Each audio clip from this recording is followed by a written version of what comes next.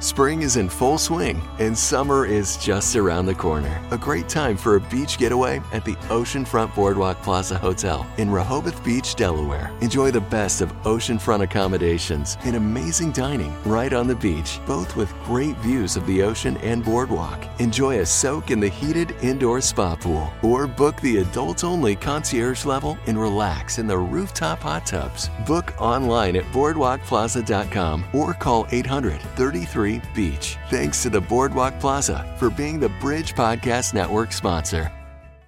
If there really is a God, why do bad things happen to good people?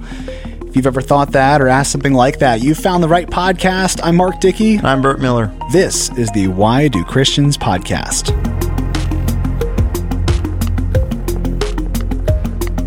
Hey, welcome to the show. My name's Mark Dickey. I host the afternoon show on the Bridge radio station, which if you enjoy this podcast and you want to hang out with me a little bit more, you're more than welcome to join me 3 to 7 on weekdays, Eastern Standard Time, over at wearethebridge.org.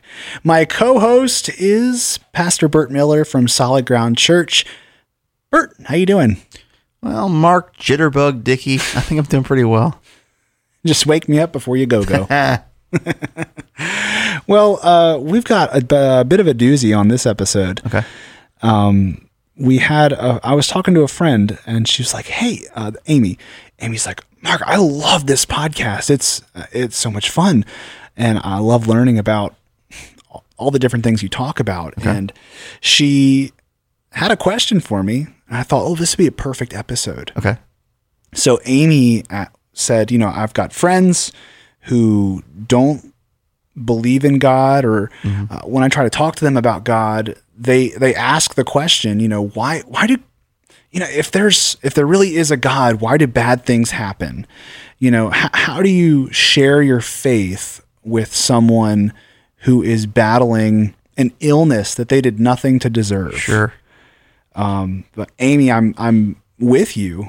I've actually learned a lot about who God is through my recent diagnosis of type 1 diabetes, an illness that I didn't do anything to deserve. There's nothing I could have done to prevent it. And so I'm really excited to talk with you, Burt, about why these things happen and what does that say about who God is. And I think it's going to be a good episode. Yeah, man, let's go for it.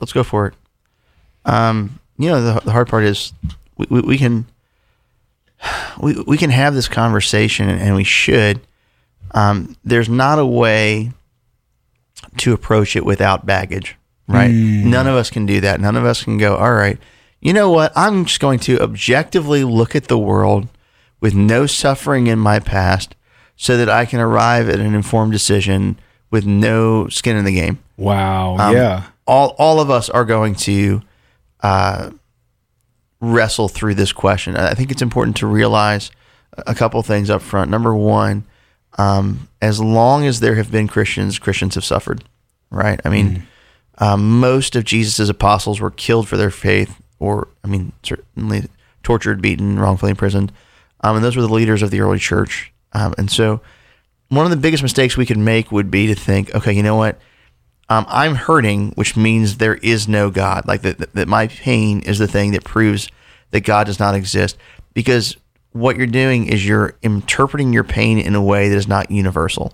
So, I could say it like this: pain does not put new things in us; it reveals what's already there. There are people for whom their suffering has not driven them away from God, and it's not that that they considered suffering to be antithetical to God's existence. In fact, their pain drove them closer to God. And so I just want to be clear here that, as we go into this, let's acknowledge that we might have some stuff on the table that we may rightfully want explanation for, or not rightfully, depending on how you look at it. But what we can never do is just say, all right, I'm purely objective in this. Like we're going to be carrying something as we go into the conversation. Okay. Well, I want to start with this quote from, I'll say his name is Epicurus.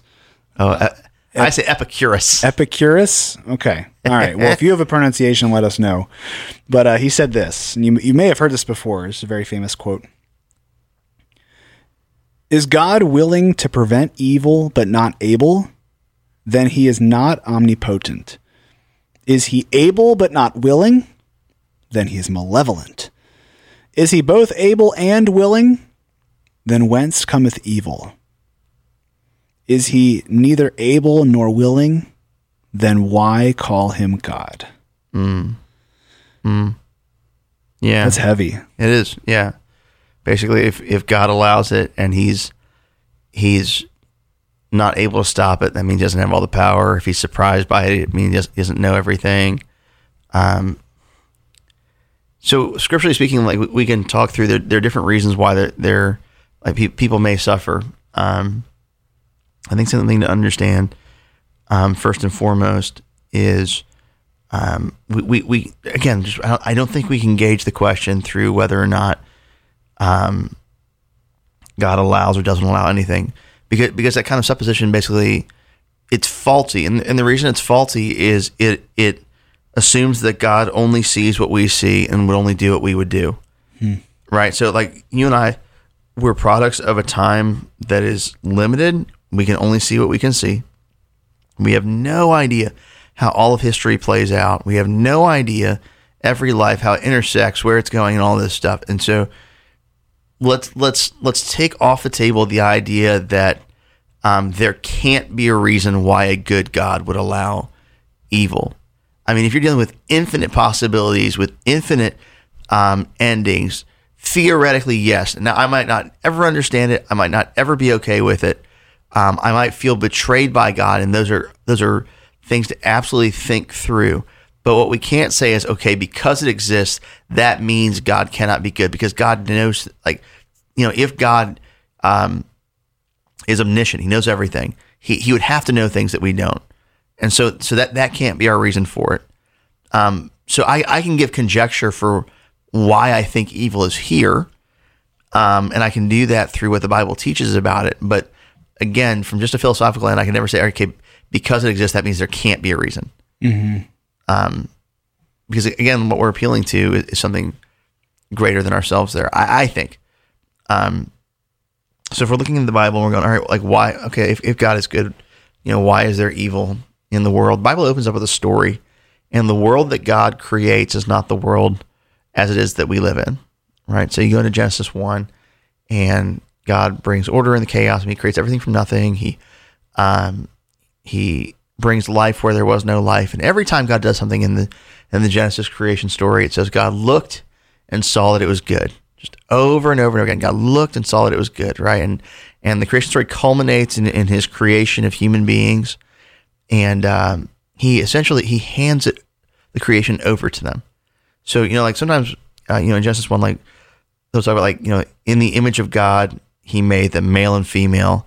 He created them in the image of God. Sometimes we think, all right, what is that all about? And we think, oh, it's people have souls or people have intelligence. And I mean, I think we have both of those things, but the best way to understand that would be to just ask the question, okay, how would the author of Genesis, their original audience, have understood that phrase, right? And we probably have a pretty good idea of that based on the language of it. So thus far in the story, when it says like, God said and it was so, God said and it was so, God said and it was so, this is the way that kings talked. All right, the king would make a pronouncement, do this, and it'll happen. It'll be this, and that would happen. And so in Genesis 1, what we learn is that God is the king of creation. Like he's over all of it, all right? And then as the story goes on, like it talks about how like he fashioned the man from the clay of the ground, right? And breathes into him. Okay, well, how would an ancient Near Eastern person understand that? Well, the way they would have seen that is they would have seen that as God fashioning an idol. Because idols, because idols were points of contact with deities on the earth. Sometimes people they think the idol is just this thing of like, oh, it's a piece of wood, it's a piece of stone, and yes, physically that's true, and that's why the prophets in the Old Testament mock people worshiping idols, because they're like, it's so dumb, it's not alive, it's a piece of wood, right? But they viewed it as it was like the divine being that they were worshiping.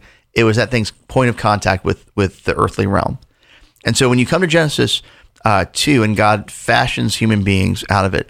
It's the idea that human beings are God's point of contact with the world. Okay. Wow. To the point where, like, going earlier in Genesis 1, when he talks about like God's commission to them, and he's like, rule over the earth, fill it and subdue it. Okay. Why rule over it? Because they're made in the image of God. Like, God is the ruler. And so what we see is that the human beings are created to be his managers of creation. Okay. Like, he's handing all of it over to us to rule and have dominion over. Okay. Now here's why this is important. Because as the story goes on, in Genesis 3, a malevolent being enters in, and where it comes from, story does not care. But you got this being that seems to be some kind of supernatural being who takes the form of a snake, right? And the snake basically gets the people to question God, and they rebel against God. They partner with the snake to rebel against God. And as a result, their relationship and fellowship with God fractures and creation breaks. All right. Now, this is important because up until this moment, creation has been under the authority and reign of God through human beings. And it was good. But now human beings reject God's way of creation because they want their own.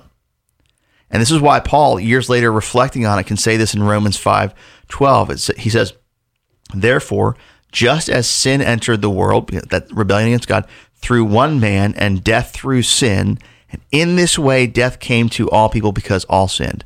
In other words, through our first parents' rebellion and partnering with the snake, the world became not the way that God designed it.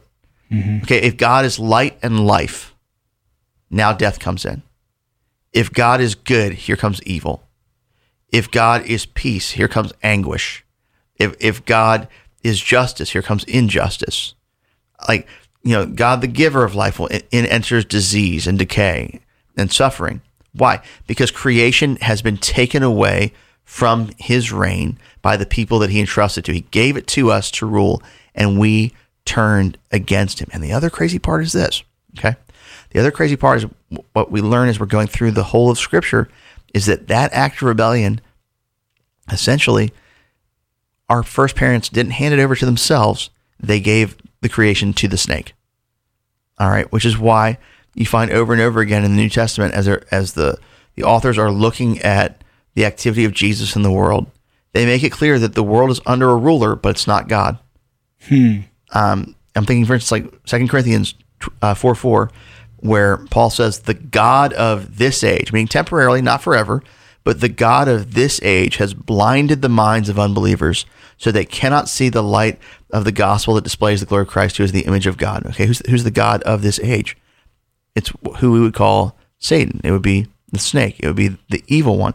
It's why when Jesus is tempted in Luke 4, okay, there's a moment where one of his temptations in Luke 4, starting verse 5, says, and the devil took him up and showed him all the kingdoms of the world. So it gives him this vision of all the people ruling the world. And listen to the way he describes it. He says, to you I will give this authority and their glory, which is what the temptation for the first parents were, right? Like, hey, you can rule this instead of God. And he brings it to Jesus again. Hey, you can have this. You don't have to follow God. All right, and listen to this. But here's how he describes it. He says, I'll give it to all you. And then he says, for it has been delivered or handed over to me. And I'll give it to whom I will. And at no point in that does Jesus call him a liar. Wow. Why? Because the earth, I mean, we could go on, we talk about in John, where he says, like, the ruler of this world will be ousted. This is important to realize, though. Like, if we get mad at the way the world looks, we need to look at two sources. We need to look at ourselves, and we need to look at the enemy of God. And so if we're saying, like, how could a loving God allow the world to be this way? We first have to ask, how could a loving God allow us to exist? So I say that all to say that we live in a broken creation that is not the way God designed it. It is not living in his intention for it. But here's the good news. Ultimately, that's what Christians believe.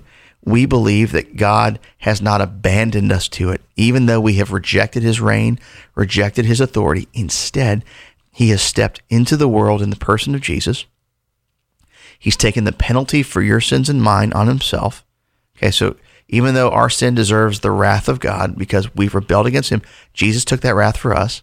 And then even though our sin brings death, ultimately God will raise us from the dead and end all suffering and injustice the way that he raised Christ from the dead, that Jesus rose from the dead as the promise of what he will do for us. And so we can look at the world and go, man, I hate the way that it is right now.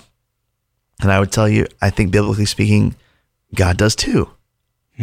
But he's in the process of redeeming it. And so how long will that take? It will take as long as it takes for it to be done perfectly. Like there's a verse that's pretty famous in 2 Peter 3:9, where Peter says that the Lord is not slow about his promise, like his promise of returning in glory and raising the dead and ending all of it.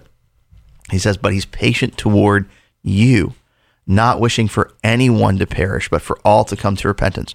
Okay, so what's the reason that God is allowing things right now in the way that he is? Yeah. Because he's waiting for the maximum number of people to be born and saved.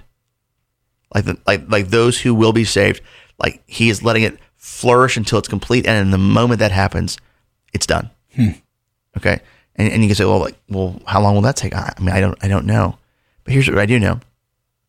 I do know that if we were to look at our own lives and we were to say, well, I think God should be just all the time, most of us don't mean that, right? What most of us mean is we want God to be just towards the wrongdoing that we have suffered at the hands of others.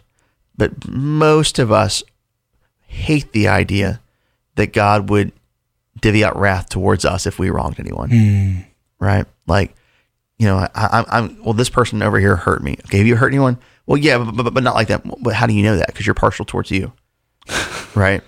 Yeah. Like if we want God to be really fair, then the really fair would obliterate us as well. But if God is kind and patient and allowing us to go forward because ultimately he's going to save, that's an act of mercy. It's not an act of forsaking at all. I'm reminded of, in its most basic form, you know, I've got a almost 2-year-old at home, and I know more about the world than she does, and I know more than she can comprehend in any situation of her life.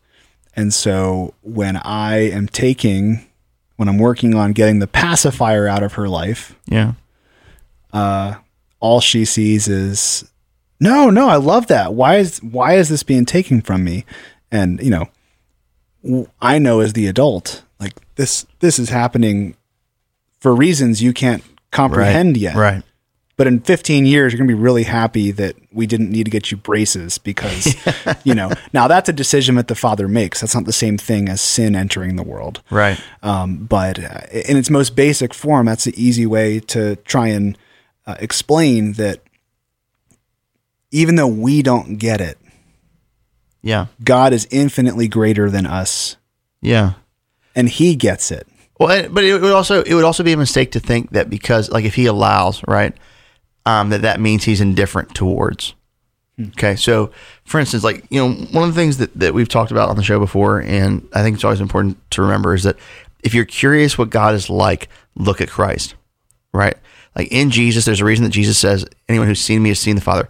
If we're curious like what God's personality is like, if we're curious what his heart is like, if we're wondering how he would respond in various situations, by looking at the man, Jesus Christ, who's also God, but God, fully man, we can see in ways we can understand who God is, okay? And there's a story in John 11 where Jesus loses a friend, Lazarus. Lazarus dies, okay? And before Jesus goes to Lazarus's house, he tells his disciples, hey, I'm going to raise Lazarus from the dead, okay? And he tells them, hey, Lazarus has fallen asleep. Let's go wake him up. And this is his verbiage for death and resurrection, okay? Gets to the house. People are wailing, and they're like, you know, if you had been here, my brother wouldn't have died. One of his sisters says to Jesus. And for how many of us isn't that kind of the anguish that we feel? Lord, if you had just shown up, if you had just done the thing that I prayed for and begged you for, it wouldn't be as awful as it is. And the point is, Jesus chastised them for that. He's never like, how dare you? Instead, he's like, hey, I'm the resurrection. Like, I'm the one who raises people from the dead. Like, don't you believe that? And they try to theologize, like, yeah, one day, we think the resurrection will happen. He goes, no, like me. It's not an event, it's a person, it's me. And so he goes over to the grave of Lazarus and tells him, roll away the stone, And it's interesting because Jesus knows what he's going to do. And I mean, we're talking, what, hours, minutes? I mean, like, it's not that long between his arrival and this miracle. And yet, even though the miracle is in front of him, even though he's got the greater purpose, shortest verse in the Bible, John 11:35, when Jesus sees the way people are mourning, it says Jesus wept, which means he felt their pain as well. He was not indifferent towards it at all. So he weeps, and then he raises Lazarus from the dead. That also makes me think Lazarus died. Yeah. It was his friend. Mm-hmm. He didn't just snap his fingers and make Lazarus alive again. Yeah. Like, there was a process. Yeah. And so, the timing, why do Christians suffer? Right. Like, if you want to look at who God is, Jesus knew he was going to perform this miracle. And I don't know how God works, but I'm pretty sure Jesus could have just snapped his fingers and brought Lazarus back to life and avoided all of the pain and suffering that his family felt in that time that he was dead. Yeah. But it just goes to show you that there's more going on. I referenced at the top of the show the idea that the early church was well acquainted. I mean, none of us have ever completely escaped it, but certainly the early church was well acquainted with suffering, right? And there's this great ancient letter called the Epistle of James, where it was James, Jesus' brother, who was the leader of the church in Jerusalem. He writes to people who are going through some things, and he's just giving them theological advice and like for their lives that will help them. And he says this to them. This is in James 1, starting verse 2. He says, "Consider it pure joy, my brothers and sisters, whenever you face trials of many kinds." And that's a weird thing to say, right? Because who goes, man, I'm going through a really hard time. What a joy. But he gives the reason why. And he says, because you know that the testing of your faith produces perseverance. Let perseverance finish its work so that you may be mature and complete, not lacking anything. And the truth is, and I don't say this to be glib, I don't say this to make light of anyone's suffering. And I can't even tell you, like, I'll say, God might allow you to go through something so that it matures you. And you might go, well, how did this mature me? And I don't know. I don't know. But I've also never been on the other end of eternity. So I can't see why something may not be redemptive here in this life. But I can't conclude that it won't do something in my soul, in my heart, in my loved one's soul or heart for eternity, because I've never experienced eternity. So what would I know? But that's the idea. Listen, there are some things that only fire can bring out. There are some things that only pain can mold. But I think it would be a mistake to think that God is indifferent towards it. Like, if I could, let me say it like this. I've got two boys, right? And when our first son was born, Ben, they do this thing, like with babies where you go back to the hospital a few days after the baby's born, and they take some blood and they test them for jaundice and all kinds of stuff, right? And so we went back to the hospital, and they said to my wife Katie and me, like, hey, only one of you can go back to do this test. So I said, I'll take Ben back. So he's asleep, he's swaddled up, and I'm thinking, man, maybe he'll sleep through this test. Okay, so nurse comes over, kind of gently brings his little foot out of his blanket, and he's fast asleep, and so she goes and she gets a little blade that she's going to cut his foot and then take the blood from. So she takes the blade, cuts his little foot, and it's really, really hard to get blood onto this like sheet thing, and also like a vial for it to all go in. And when she does that, I watch him kind of stir like a little bit, and then wake up and then just begin to scream at the top of his lungs, right? And then like she finishes, and he's like clawing, like wailing, like flailing his arms around, and then She leaves to go take the blood sample, and I think she needs to over the counter. And while she's doing that, I'm trying to console her. Hey, it's okay, buddy, it's okay. And I hear like the sound of something clattering, and then an expletive from the nurse. And I said, "So what happened?" She goes, "I dropped the vial of his blood." And so she came back and did it all over again. And it was awful. And I think about that moment a little bit, because I think about, man, what would that have been like if I was Ben? Mm-hmm. Right? And here I am. I'm in my dad's arms. Every interaction I've had with him up until that moment has been pretty good. And yet this guy is holding me in place while I'm experiencing pain and suffering. This person who seems to be like loving towards me, but this is a betrayal. It would feel like an absolute betrayal, right? And the hard part is this: like, there's no way to explain medicine to an infant. Right. There's no way to explain how, like, jaundice or blood test. Like, they have no framework for that, right? And it's not because I lack the ability to communicate; it's that he lacks the ability to understand. But listen to this: at no point in that process was I ever like, "Oh, I like that this is happening to my son." Yeah. To the point where, like, man, if it could be me instead of him, 100%, like 100 times over. Absolutely.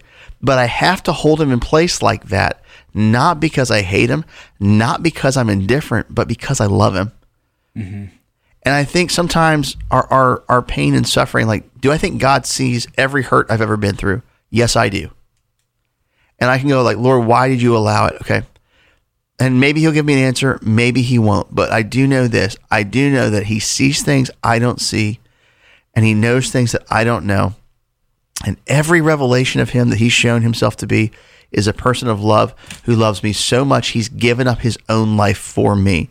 And if that's how he behaved towards me before I cared anything about him, why would I conclude now that even though I want to know him, he would be somehow aloof or distant or indifferent towards my cries? While you're talking, I was reminded of John 9. Okay. As he went along, this is Jesus, he saw a man blind from birth. His disciples asked him, "Rabbi, who sinned, this man or his parents, that he was born blind?" Yeah. Jesus responds, "Neither this man nor his parents sinned, but this happened so that the works of God might be displayed in him." And for me, whenever someone's asked me, why do Christians suffer, like why do people suffer if there's a God, I've always kind of, I guess you could call that like the get out of jail free card. Like, oh, well, God's going to do something amazing in you. Mm-hmm. And that might be true. Yeah. Or we just live in a fallen world. Well, I mean, so again, there's any number of reasons, right? In that instance, yes, like God's going to be glorified and a blind man is going to receive his sight, right? And Jesus is responding to his disciples' kind of indifference, where they believe, listen, if something is going wrong in your life, it must be because you've offended God, or he's getting you in some way, right? No, not always. Not always. There's a reason that New Testament identifies our sufferings as partnering with Christ and our refinement, for sure. But also, like, we would be remiss if we say, you know what, that means that there's never a reason why we suffer apart from God's refining it. And maybe in the big sense that's true. But I guess what I'm getting at is this idea of, like, there is biblical precedent for people receiving punishment for their actions, right? Like in the here and now. I'm not saying that to be glib. I'm not saying, hey, every time you've sinned or every time you sin or every time you suffer, it's because you've done something wrong. I don't believe that. I think the broken world that we live in is behind that. And yet, let's acknowledge that sometimes we do things that bring hurt upon ourselves. Right? Like there's a reason. I shouldn't be laughing, but there are. We make bad decisions, and that's why things are bad. Like there's a reason that Galatians 6:7 says, "Do not be deceived. God is not mocked. Whatever a man sows, he also reaps." Mm-hmm. Like if you're going through, let's say, for instance, maybe, you know what, you've been married for a while, you neglect your spouse, you speak down to them when you see them, you make an idol out of your career, and then your relationship falls apart. Okay. Did God do that? Or I'm not trying to be dismissive, Or was it you made some decisions and you are unfortunately bearing with the consequences to your actions? Hey, you know, God in his grace and kindness may walk with you through and help you heal and help you stand back up. But I wouldn't be like, I eat deep fried food every meal and I put on weight. Why did God allow that? Because he allowed me to eat. But that was my choice, right? Yeah. And then there are other places we could think about where people do things. I'm thinking about in 1 Corinthians where like they partake in communion in ways that are disrespectful towards the Lord, or Ananias and Sapphira in Acts 5 where they lie to the Holy Spirit and lie to the church and they suffer divine wrath because God's not mocked. And as much as we can make this sort of let me pass the buck and hey, it might not be the bad reason that you think, we can't say that across the board there may never be a reason where God's hand may not come forward, because while yes, creation is broken, he still does intervene. And so, okay, could we be suffering because he's refining us? Yeah. Could we say we are suffering because maybe we're under spiritual attack? Yeah. But also we could be suffering because us. Yeah. And I think the only way that you can know is hindsight, other than like getting on your face, praying, Lord, is there anything in me you need to convict? Is there any relationships you need me to make right?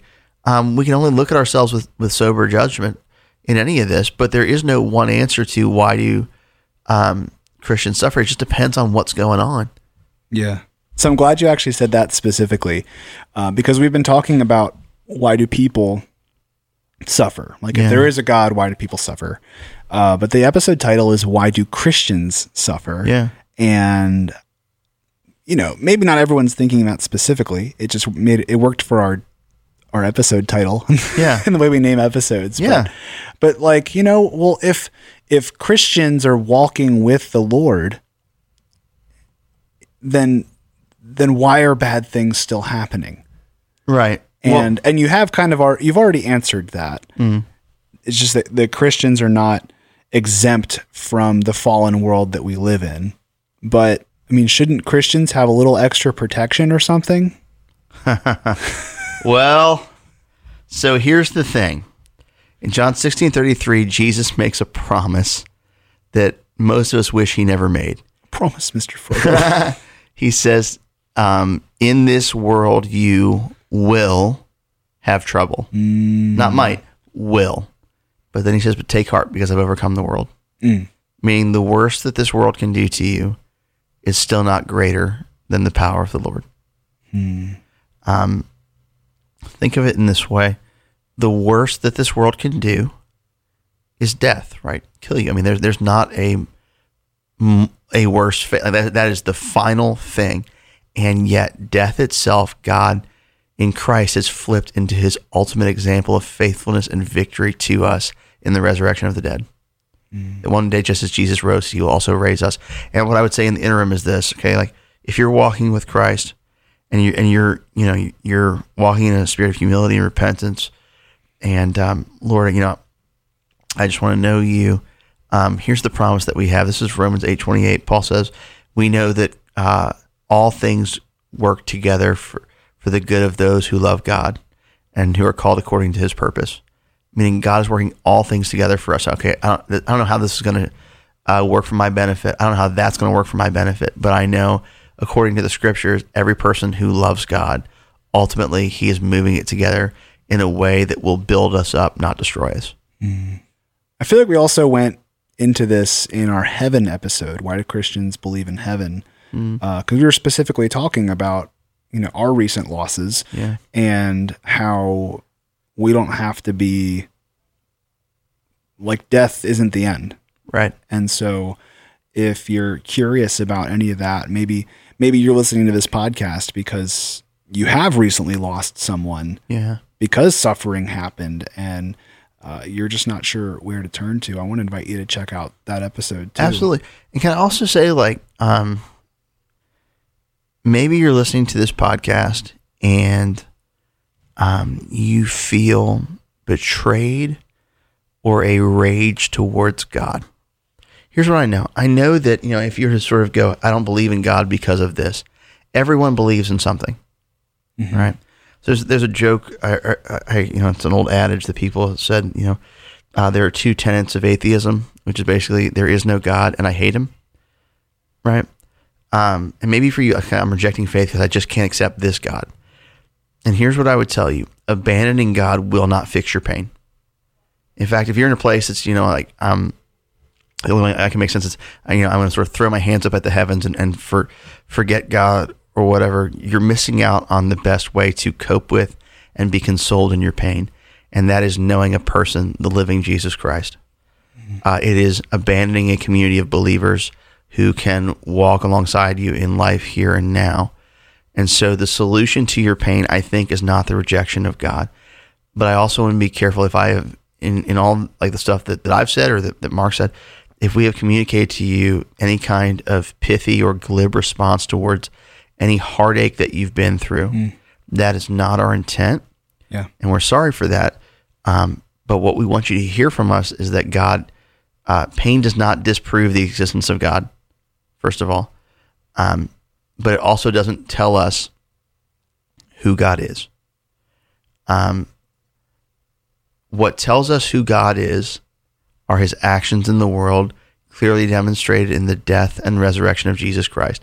I can, in my feelings, feel like God doesn't care. And I can feel like God doesn't see me. But there is an empty tomb regardless of how I feel. And every time I look at that empty tomb, I'm reminded, no, this is who God is. That he loves me so much, he's given himself up for me. And the same is true for you. And I would just want to encourage you and say, you can know him now, and he will help you through it. The solution is not the abandoning of God. Well, I'm angry at him. Bring that anger to him. He's a big boy. He can take it. Don't think that by putting him at arm's length, you will feel better. If you do, I think you're lying to yourself and you're lying to the people that you're talking to about faith. Because you can have peace that quiets this rage. And I understand, okay, I've been through my share of grief. And maybe, if we were to compare scars, you could tell me about how your scars are so much deeper and worse than mine. Maybe they are, okay? Here's what I know, though. I know that I wouldn't make it without God. Yeah. And I would just hate for you to go through life and not know the one who has helped me so much. Your pain doesn't have to be the thing that removes you from relationship with God. It can be the thing that propels you towards him. And in doing that, you find healing. We started this episode, I brought up how I was recently diagnosed type 1 diabetic, and I have grown so much closer to the Lord since that diagnosis. Because you can't do anything to get it. It's just something that happens to your body. There's a lot of diseases and disorders and things that just happen. And right. You just drew the short straw in not even the gene pool, but just, and I just want to be transparent. It's been one of the hardest things I've ever gone through in my life. Just yesterday we had kind of an office get together, and all across the conference table was everything you could think of, from Candy Kitchen, Reese's Cups, and there were fancy coffee creamers, and everything had sugar in it. And I just had to stare at it for 8 hours yesterday. And I was so mad. I was so mad most of the day. And I had to give it to the Lord even still. I'm going through this thing. I can't do anything about it. I live in a fallen world, but this is not the end. Right. This is temporary. Right. Even though it's hard. Yeah. It's temporary. Yeah. And again, maybe you hear that and you go like, that's nothing compared to what I've been through. Oh, okay. What I would tell you is that there have been people throughout Christian history who have been through the depths of the worst that this world has to offer. And again, their pain is not the thing that destroys their faith. Actually, if I could just let me just for one more second. It's interesting to note that all, like, there are Christians all over the world, right? I mean, Christians in first world countries, Christians in impoverished nations, and something to just check is that typically the idea of where is God when it hurts, like that, or the belief that, okay, if there's pain and suffering in the world, that must mean there is no God. That kind of viewpoint usually is found more in first world countries than places that are like denied things like food and water, ready medical access and things like that. It's an issue for those of us who, world standard wise, probably have it a lot better than many others. Interesting. I mean, I say maybe what we do is we just pray, and when we pray for the person who's going through a really difficult time right now, and they're wondering where God is in any of it, or maybe they've decided, I want nothing to do with God because of this. Mark, would you mind just praying for them as we close out? Yeah. Lord Jesus, we thank you. We thank you for being here. The moment we start this prayer, God, you are in our presence. Lord, we get to stand before you. God, thank you for being available. Lord, we're just a bunch of people who mess up. Yeah, it's a fallen world. We're fallen people too. And whether there's things in our lives that hurt, that we deserve, things that we've brought on ourselves, or maybe we just drew the short stick and we've got a harder life, or it feels like it's harder than everyone else around us. God, you are there. You are there in the midst of it. We thank you for your consistency. Lord, you don't run away, you don't disappear, God, but you are with us. God, I lift up the person who's listening today who is wrestling with this hurt, the unfairness of it all. Yeah. Lord, would they just be so aware of your presence right now? Because you are there, Lord. God, we don't know why things happen, whether you're going to work a miracle in our lives, whether something else is going to fix it. There'll be a miracle in science that'll fix this disease, or maybe it's something that we'll carry for the rest of our lives. God, you are still good. It doesn't change who you are. Yeah, My circumstances don't change who you are. And God, I ask that you would make that so prevalent in the life of the person who's listening to this prayer. God, help us to see your goodness amidst the tragedy and the hardship. God, thank you. We trust you. Lord, we give this up to you. We let you have control of it. We pray this in your perfect name, Jesus. Amen. Amen. Hey, man, before we go, just while we were praying, I just felt like, I don't know, just an inkling to reiterate one more time. Yeah.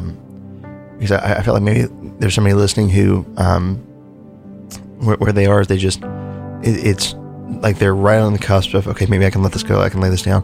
But they just don't want to do that. And so they're going like, no, I'm sorry. Like, if there's pain in the world, it means God can't be all good and he can't be all loving.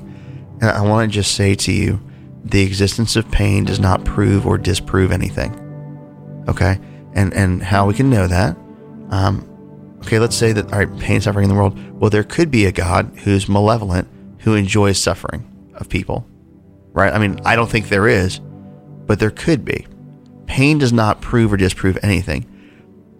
What we would say as Christians is this: we can know that that's not who God is by the empty tomb, that he's demonstrated his kindness, care, and love towards us. And so again, don't go with how you feel. Go with how God has proven and revealed himself in human history. That's why we believe what we believe. That's good. Thank you for adding that in, Bert. If this is brand new for you, or maybe you're experiencing God in a new way, please reach out. podcast@wearethebridge.org. We would love to just help you along the way. And it's a journey. Whether it's your walk with God or navigating pain, it doesn't just disappear. It doesn't just go away. But it is a journey, and we'd love to help you get started on that journey towards healing, towards pursuing the Lord. And if you have any questions about this topic, we'd love to answer them for you. Podcast at wearethebridge.org. Also, I want to thank Amy for bringing up the topic of this podcast. Thanks, Amy. And if you do have questions that you'd like us to tackle in a future episode, you can send them to podcast at wearethebridge.org. Thanks for listening.